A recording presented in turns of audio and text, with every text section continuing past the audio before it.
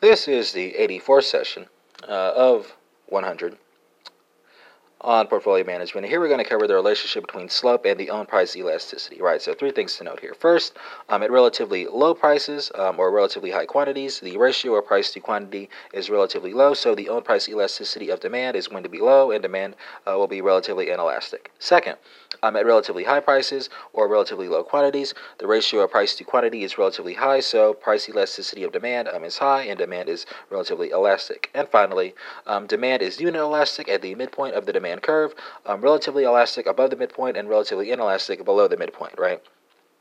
And that concludes this 84th session of 100 on portfolio management, not, of course, ruling out the possibility of bonus sessions.